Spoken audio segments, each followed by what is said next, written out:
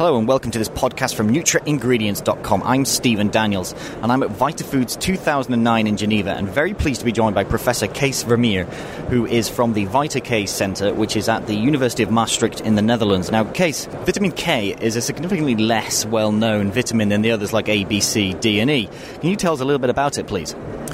Well, vitamin K is a vitamin, a fat-soluble vitamin, the function of which is exactly known.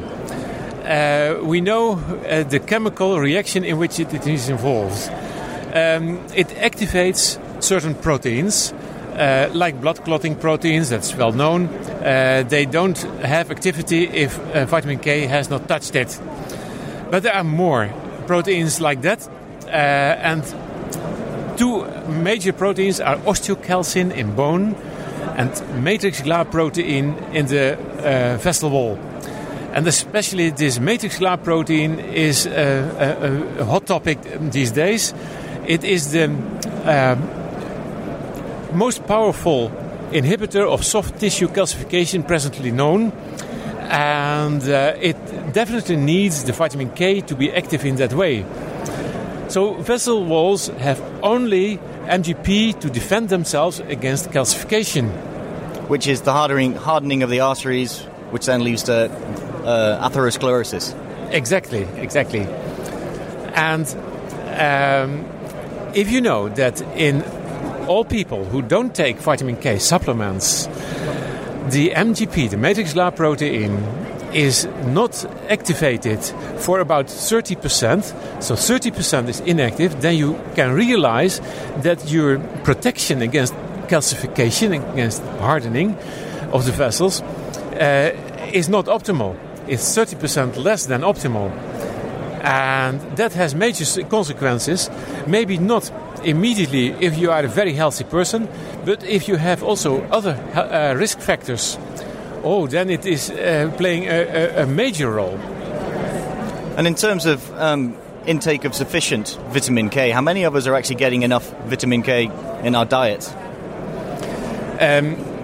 If you are taking, for instance, the Japanese food natto, then I would say that you get sufficient vitamin K.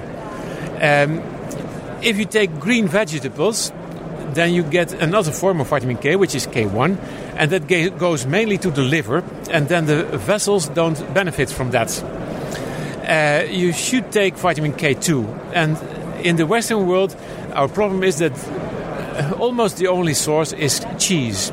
Cheese is fat, animal fat, saturated fat is not so healthy, so it's combined with not so healthy food, and that is why I recommend take curd, because curd is a form of cheese which has low fat. You can even have zero fat curd, or take natto, and if you don't like both, then take pills.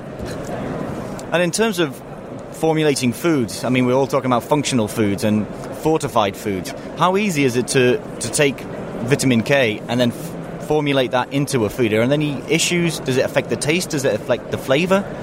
No, vitamin K doesn't have a taste as such. It is either an oil or a powder, just depending on the form which you use. Because it is not soluble in water, you don't taste it. One of the problems, of course, is for the manufacturer to mix it very well in the food, but that can be solved. And it stands boiling, for instance, even 180 degrees centigrade. You can bake it, fry it. There's no problem with that. Only you should take care of oxidation, because it's sensitive to oxidation and light, UV light.